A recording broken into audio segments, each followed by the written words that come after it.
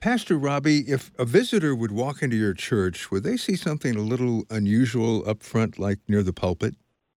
They would right now.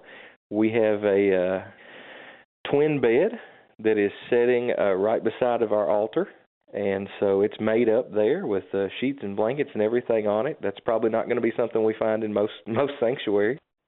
Have you had any jokes yet about, your sermons putting people to sleep or anything like that? The morning that we brought this bed in and got it set up, our choir and our worship folks were practicing in our sanctuary, getting ready for worship service as we were setting it up, and I started to hear jabs about taking bids for who got to sleep in it during the service. So it's getting some attention. So what is this project all about? What's happening?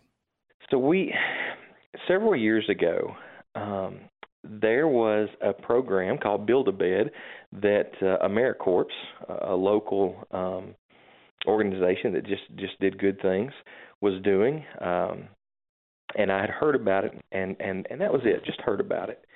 And then it was something that just always stuck with me. So what a neat idea to be able to build twin-size beds to give to children who don't have a bed to sleep in. And so this just stuck with me. And when I became the pastor of Edmonton Worship Center 3.5 years ago, it was just still there in the back of my mind.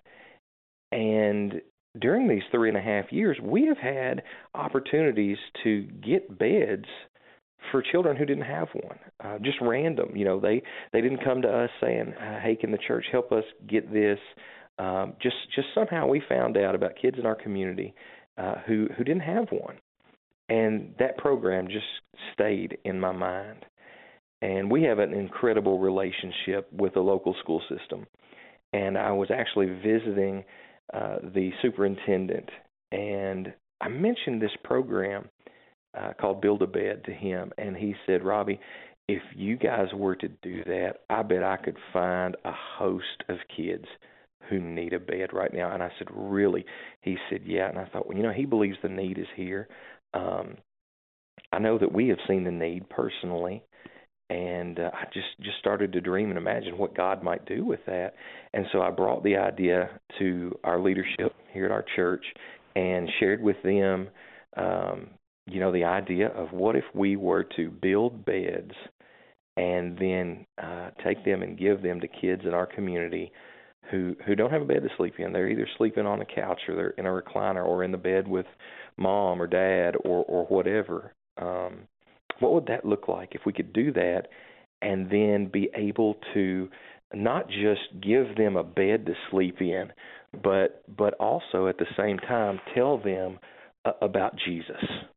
And one of the things that just as this went forward was just on my heart as we thought about it was what the Bible says in Psalm chapter number 4, verse 4. And we had talked as we went through this process, and I brought this verse out to our folks and out to our leadership. And what it says is that I will both lie down in peace and sleep, for you alone, Lord, make me dwell in safety. And I said, man, what if we could give a bed to a kid and then tell them and tell their family about the one who's able to make them lie down and sleep in safety? What is the reaction when a family is given a bed like this? Well, in the ones that we have done in the past, the ones that we had just found out, that there's been gratitude, obviously.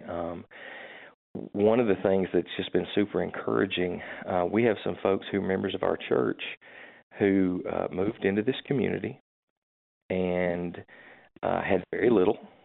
And when we found out about it, we said, "Hey, let's help get them." We were able to get some beds for the kids and a couple other things.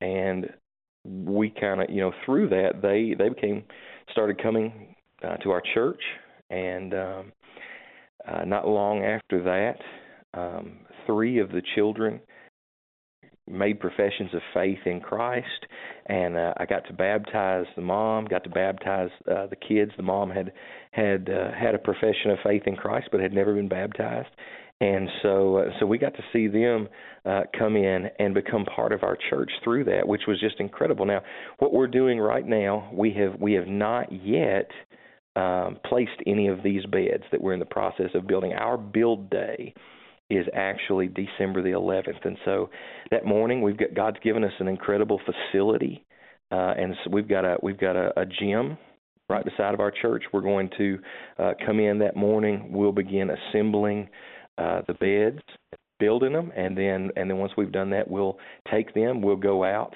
and deliver them, set them up, and share the gospel with those families. Sounds like you've got the support from the congregation, people in your church, volunteers.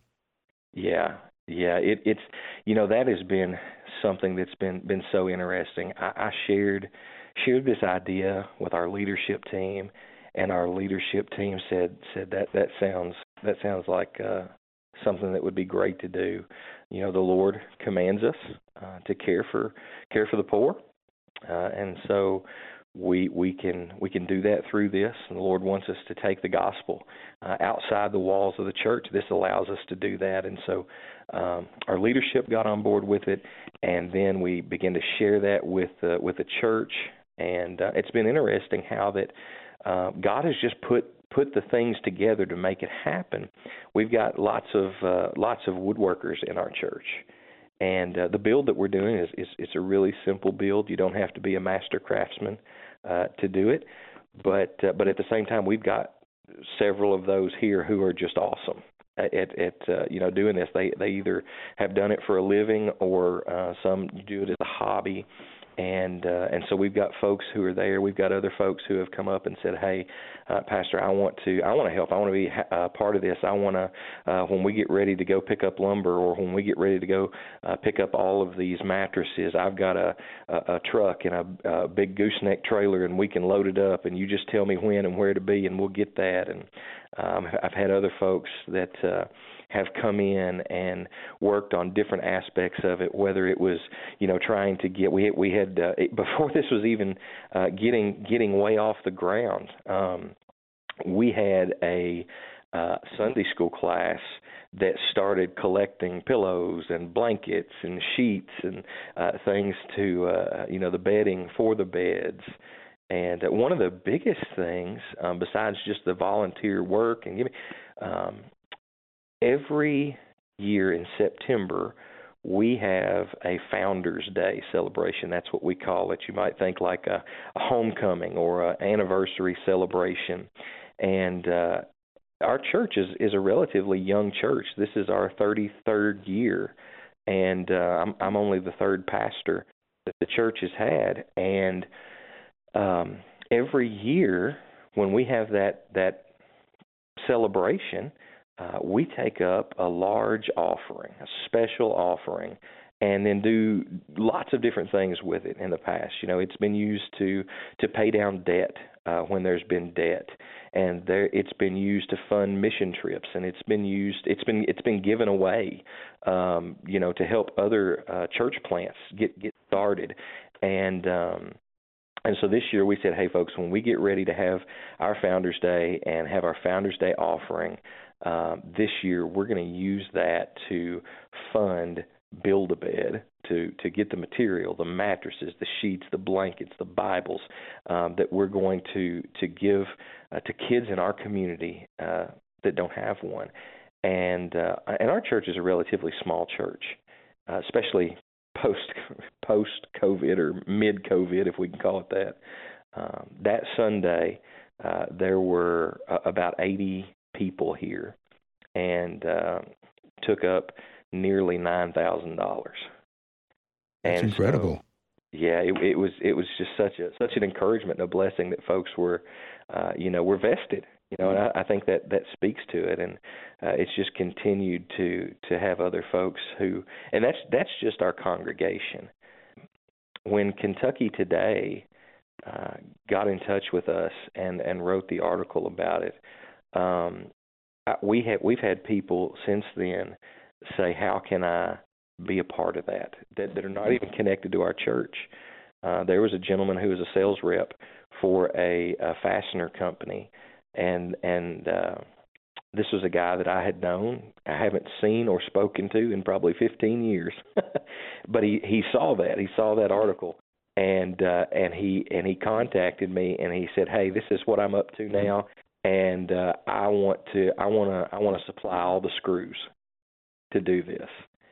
And so it's just been really neat. Our school system was key in being able to do this. You know, our family resource workers were able to give applications to families that they thought might benefit from it, and the vast majority of the children that we found that needed a bed came through them, came through that local system where we said, here's an application for this program. If you can give it to them, get it back to us, we'll follow up with them and go from there. And they did, and we couldn't have done it without them. It's just been so neat how one thing after another has just brought this together. So, as a pastor, as a Christian yourself, what's in your heart as you see all this going on? What's going through your mind and your spirit?